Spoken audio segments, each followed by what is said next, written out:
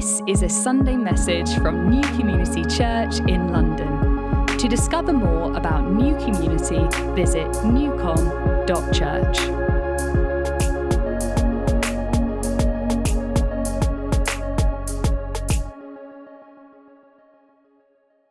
Great, my name is Catherine. I do student stuff here at New Community, and I work for an organisation called Fusion, which also does stuff with students across the UK. I feel like this is the space where you then say a bit more about your life. I don't have any kids. I'm getting married in a month, so that's really fun, to John, who did the video. Yay, woo! And I don't have any pets, so that's it about me. But I am kicking off our Belong series this morning, and I'm really excited about this series because we are looking at what it means to be part of New Community. Not just to watch on a Sunday, to come along, to attend, to say, I sometimes go to New Community, but really to belong to this family. And we're looking at that through the lens of disciples, family members, and missionaries. So over the next 6 weeks, we're unpacking what does it mean to be a disciple? What about a family member? What about a missionary? Because church was never meant to be this live-streamed thing that you sort of sit at home and watch like a TV show and then watch the next thing that pops up on TV or the next YouTube video. And it was never meant to be a sort of stage performance where I get up and maybe pace a bit too much and make a few people feel a bit queasy because I'm moving around a lot. It is a family. Church is something you belong to, and no matter who you are, if you are here, if this is your home, you have a very important part to play. Whether you ever step foot on this stage, whether you ever bring a contribution, you are a key part of this local body of believers. So let's belong together. So I'm talking about what it means to be a disciple this morning, and I thought, where should I start? What do I think about being a disciple? And then I thought, I have thoughts and I could share my thoughts, but really the only place to start is with the words of Jesus. So that is where we're going to begin. We're going to be looking at Luke 9, verses 23 to 25, to discover what Jesus says about being a disciple. Then he said to them all, this is Jesus speaking, "Whoever wants to be my disciple must deny themselves and take up their cross daily and follow me. For whoever wants to save their life will lose it, but whoever loses their life for me will save it. What good is it for someone to gain the world, yet lose or forfeit their soul?" That verse sort of wakes you up on a Sunday morning, doesn't it? Jesus says, if you want to be a disciple, you must deny yourself, take up your cross and follow me. For whoever wants to save their life will lose it, but whoever loses their life will save it. And we see this reiterated throughout the Gospels, don't we? Jesus says, if you want to follow me, leave everything behind. You're a fisher. That's great. That's awesome. Put your net down. Follow me. You're not going to do that anymore. You're going to be a fisher of men. Oh, you've got loads of money, loads of resources. That's great. Sell everything you own. Then you can follow me. Everything in your life, he asks you, are you willing to put it down, to lay it on the cross, to pick up that cross and follow him, to deny yourself, to lose your life, to go with him, to be a disciple? And the disciples at the time, they would have heard this a little bit differently to us because they don't have a picture of Jesus on the cross like we do when we hear these verses. That's where our minds go. Their minds wouldn't have gone to that. They would have had very vivid images of criminals being shouted at, spat at, mocked, being dragged through the streets, carrying heavy crosses, blood dripping off of their body, then being whipped. That is what the disciples would have thought of. It was shocking for Jesus to say, that's what I want you to do that for me, to take up this heavy cross, to be willing to be uncomfortable, embarrassed, publicly mocked. Do that and you can follow me. For the disciples, it must have been a huge blow. And it is for us as well. It's shocking. It sort of takes us aback. But then the confusing thing about this is we hear Jesus say this, deny yourself, lose your life, give up everything. And at the same time, we then know that Jesus comes tenderly to people and says, I offer you life, and life in the fullness of life, joy, peace. My love surpasses everything. In giving your life to me, you will find life. And that sort of seems like a contradiction, doesn't it? Deny yourself, lose everything, be willing to be uncomfortable, follow me, and yet fullness of life and peace and joy and God's love and eternal salvation. And it might feel like a contradiction, but I think it's more of a tension to hold. Yes, this is true. But yes, this is also true. This cross that we have to bear mustn't be one that we have to strive to pick up and we struggle to carry our whole lives. And it's hard work and we're really trying our hardest to carry this cross and be a disciple and do the right things. No, it must be a joy to pick it up, a light burden, this easy yoke, this light burden that Jesus promises us. He must help us carry this cross. And it's in that carrying that we find life in him. But this is a bit of a confusing concept, and I was like going around in circles, getting my head around it, like, yeah, there is stuff you have to do, but then this, and how do I explain that? And then I had a conversation that really helped me, and it just unpicked a bit of this confusion. So a few weeks ago, I was speaking to a Jehovah's Witness, and she didn't knock on my door. They've had to stop doing that because of COVID. It's affected all of us. Even the Jehovah's Witnesses can't knock on doors anymore. Very wise. So that was great. But it just so happened that the lady who was cutting my hair was a Jehovah's Witness. So we started having this really interesting conversation where I was asking her questions about like how she became a Jehovah's Witness, why she chose it, whether she looked into other faiths, what meetings looked like for them, just all the standard questions. I was just picking her brains about everything. And just for context, for those of you who aren't familiar with like what Jehovah's Witnesses believe, they do read the Bible, but they don't believe that Jesus is God. They don't believe in the Trinity. They don't believe Jesus is God, so they're not Christ followers. Okay. So I'm asking her these questions, and then I asked her about door knocking, evangelism, proselytization. I asked her whether she did it, what she thought about it. Obviously, I quite like sharing my faith, so I was quite interested to see like how she felt about it. And she said, yeah, before COVID, I was knocking on doors all the time, just wandering around Kent, knocking on loads of doors, sharing faith, giving out leaflets, whatever. And I said to her, oh, do you enjoy it? Like, is that quite exciting? Do you, like, engage in good conversations? Have you had much pushback and all of that? And she said, no, I really don't enjoy it. Actually, it's really awkward. It's my least favourite thing. I really don't like doing it. And I was actually shocked and taken aback by her response.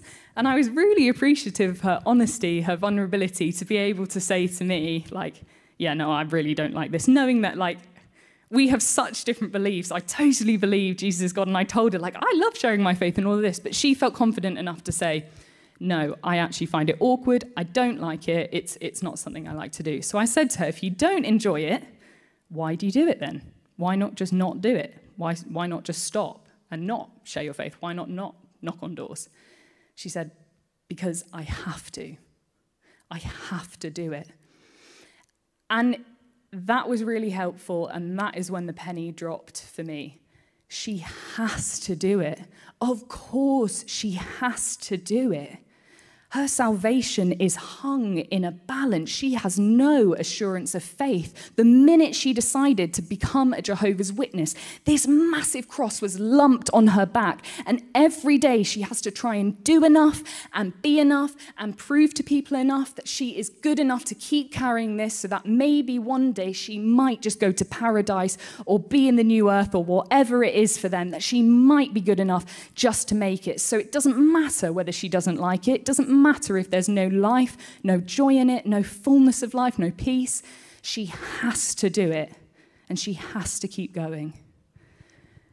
But for us as Christ followers, as disciples of Jesus, as those who walk in the way of Jesus, we don't have to do anything.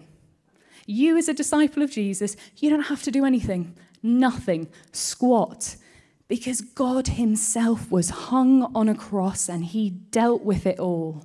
So you aren't like that Jehovah's Witness who's got a cross strapped to her back and you're trying your hardest. You don't have to live like that. When you approach the cross and you approach costly decisions, hard decisions, laying things down, your life down for Christ, you meet Jesus there. He doesn't leave you alone. He doesn't see you as this sinner who he's like, go on, prove yourself. Can you carry that? Give it a go. He says, pick up your cross. And as you reach down to pick up this cross, Jesus reaches down and picks it up with you. And you carry it together. That is what it's like being a disciple of Jesus. And we have a choice every single day whether we do pick up the cross or not. And it doesn't change anything about our salvation. It doesn't change how God feels about us. But it does change our experience of life, because it's clear that God has made this beautiful roadmap, this blueprint of how we are meant to live in daily giving ourselves to him so that we might experience fullness of life and fullness of joy. So in doing these things, in picking up the cross, that is where we find fullness of life. That's where we find fullness of joy. It's where we grow as believers and followers of Christ. But it doesn't always feel like that, does it? Even if we are doing the right things and reading our Bible and going to church and attending a community and praying and sharing the gospel, sometimes it can feel lifeless. And I can probably say most people in this room have had moments where they just feel like, I'm doing all the things, but I'm just not experiencing that, the fullness of life. And I feel like it is a heavy burden. I know Jesus says it isn't, but I feel like it is at the moment. And I was reading lots of different articles on discipleship this week, and I came across this beautiful analogy by a pastor called Bradley Cooper in an article on the website Desiring God. And it's really fantastic, and it helps just understand why sometimes it can feel clunky and weird and like it's lifeless, and we can feel like it is more like having a cross strapped on our back. And so just go with me on this analogy. So imagine you walk into a room, and this room is covered in mirrors. There's mirrors all over the walls. It's a dance studio. And you look over into the corner of the room, and there is this beautiful dancer. And she's dancing and moving with grace and with elegance, and you're just captivated by her. You're watching and you're thinking, wow, this is just an incredible dance. And the more you watch, you realize that she's got some earphones in. She's listening to something. She's listening to the most beautiful piece of music she's ever heard, and she hasn't even noticed you walk in the room. She just keeps dancing and dancing, and even the most complex moves just look graceful and easy and beautiful. And after you watch for a while, a second dancer walks in, and she stands beside you, and she's also watching this dancer. And she says to you, I want to dance like that. I want to do that. I want to be able to dance like that.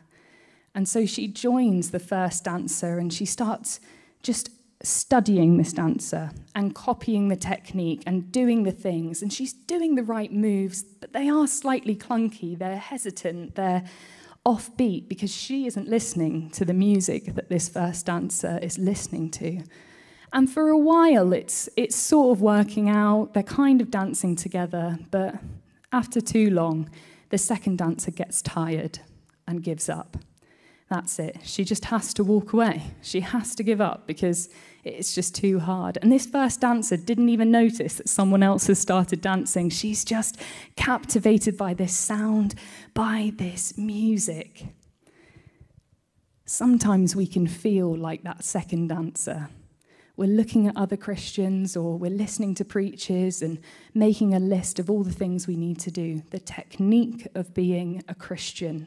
The checklist of faithfulness. and we're trying and we're watching others and we're doing all the things, but it's clunky and it's awkward.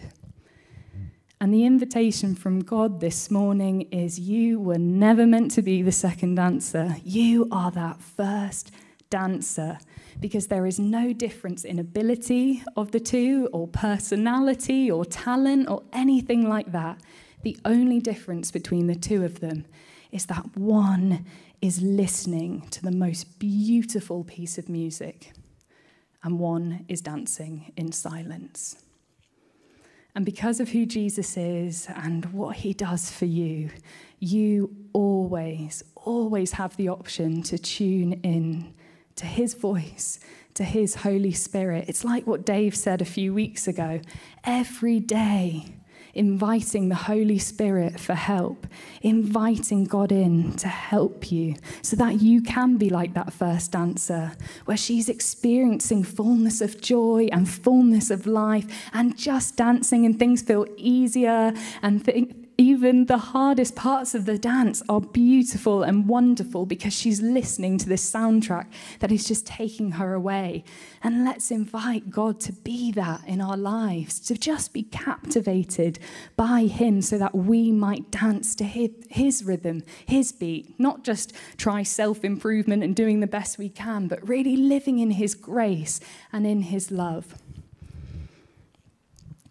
And we see that this is how Jesus disciples people, how he invites disciples, and how he transforms people's lives. A story that I've been captivated by over the past few months is the story of the woman at the well.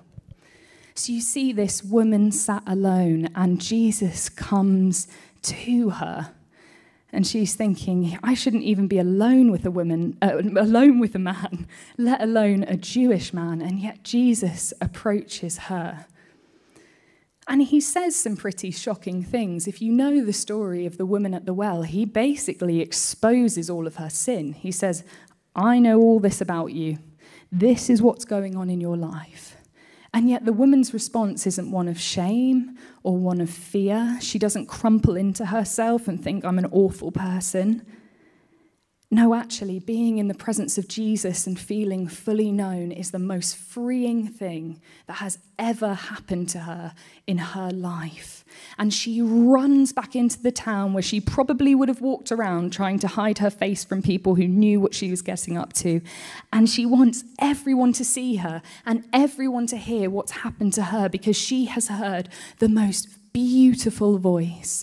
She is dancing to a new soundtrack, not in silence anymore, trying to do the right things, but she's got a new heartbeat to her life. The heartbeat of God is behind her. She knows she is loved and known by the Savior of the world, and it changes her.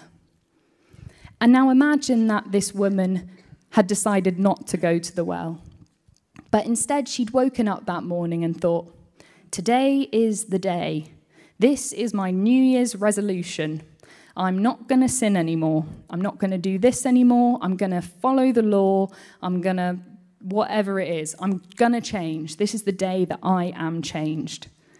I can't imagine she would have run into the town with gusto saying, hey, everybody, I've got a New Year's resolution. I'm going to change and I'm not a sinner anymore. We're on a one-day streak at the moment. I'm going for the whole week. At the moment, it's only been a couple hours, but we're trying our best.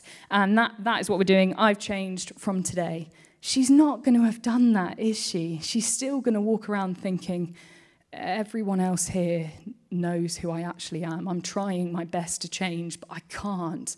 I can't do all the things that everyone else makes look easy. I just can't do that. I can't stop sinning. I can't follow those rules or do those things. It's not until she met with Jesus, she heard his voice, his words of love, that she was truly transformed.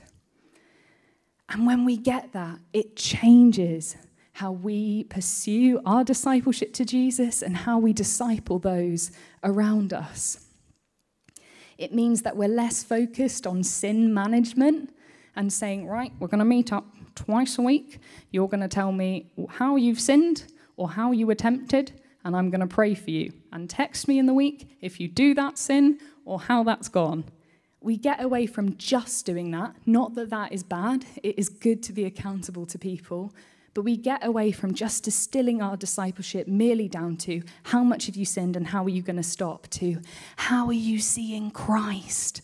How are you seeing and experiencing his love in your life? What adventures have you been on with Jesus? What dreams do you have for the kingdom of God? What is your purpose with him? Yes, stop doing those things that aren't helpful, but start doing some really helpful things that will give you fullness of life, fullness of joy, and you'll know the love of God. Let's not put crosses on people's backs and say, don't do this, but let's say, look to the one who knows you, who loves you, who will help you. Lay your life down so that when you lose it, you'll find it again in him. It changes everything. And it's not always easy to get that balance right, is it? Of inviting people to start doing things and laying things down. But I think something we've got to remember is that the key to discipleship is relationship with Jesus. If we are captivated by him, it will transform the people around us. It is crazy how many students I'll have come to me that will say, can you answer this question? Or what do you think about this? Or can you solve this for me? And at the beginning, when I first started doing student work, I would try my best to answer all their questions and to really go away and think, yep, this is this, or they have to know this, or they definitely I need to get that truth across.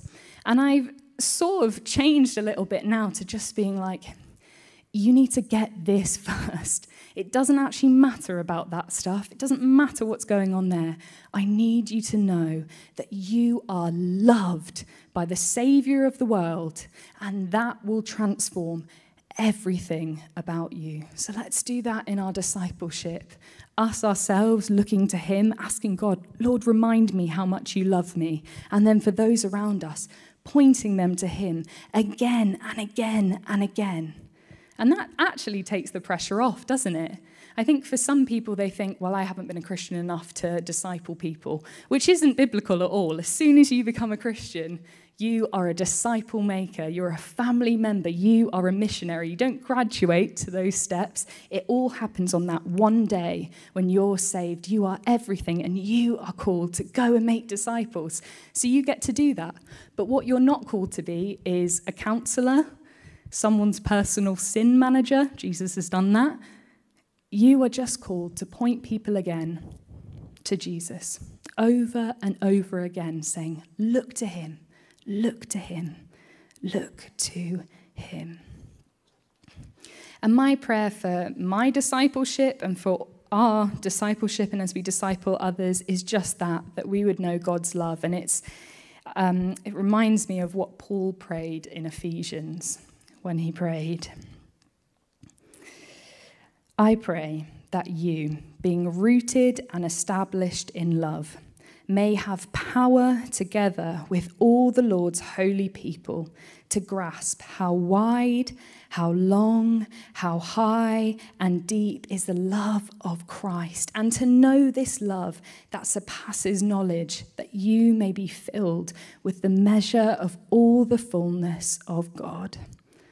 So yes, to be a disciple of Jesus is to deny yourself, to lose your life, to pick up that cross.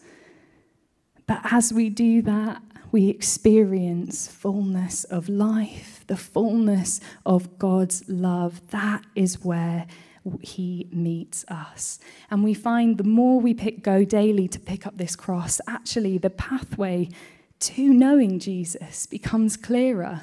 And the church going, the Bible reading, the community attending, the praying, the sharing, the gospel gets a lot easier. It doesn't actually feel like this heavy thing you have to do and you have to try and do well and you have to learn and copy others and do your best. Actually, it's just an overflow of who you are.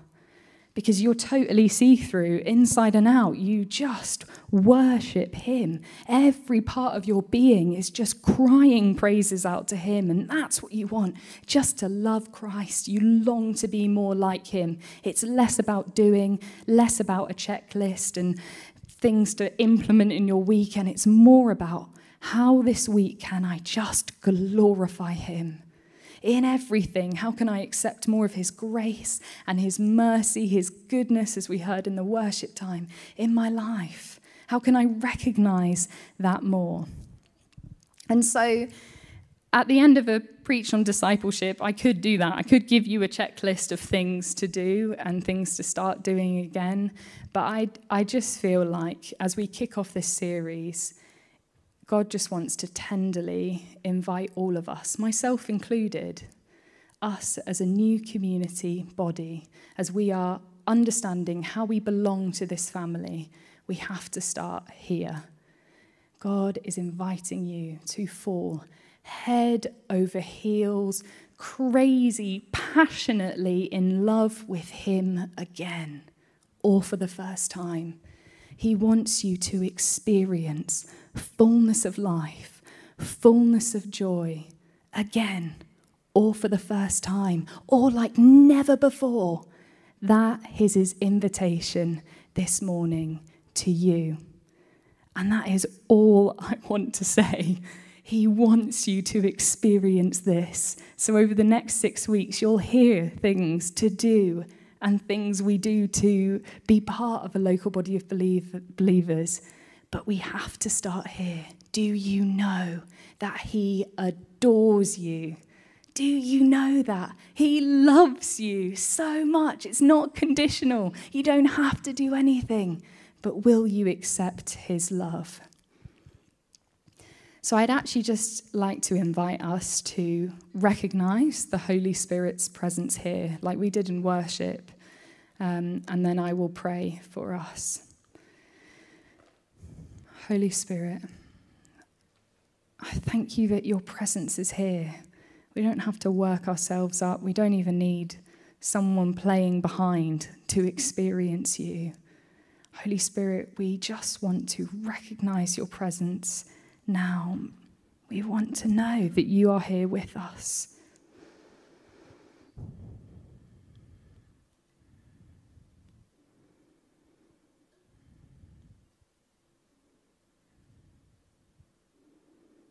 Remind us of your love, God. How much you adore us. You went to the ends of the earth for us. You died for us. Overwhelm us with your love, God. I pray that everyone in this room would have a fresh experience and understanding of your deeply passionate love for them. And I pray that we learn how to return that to you as well, God.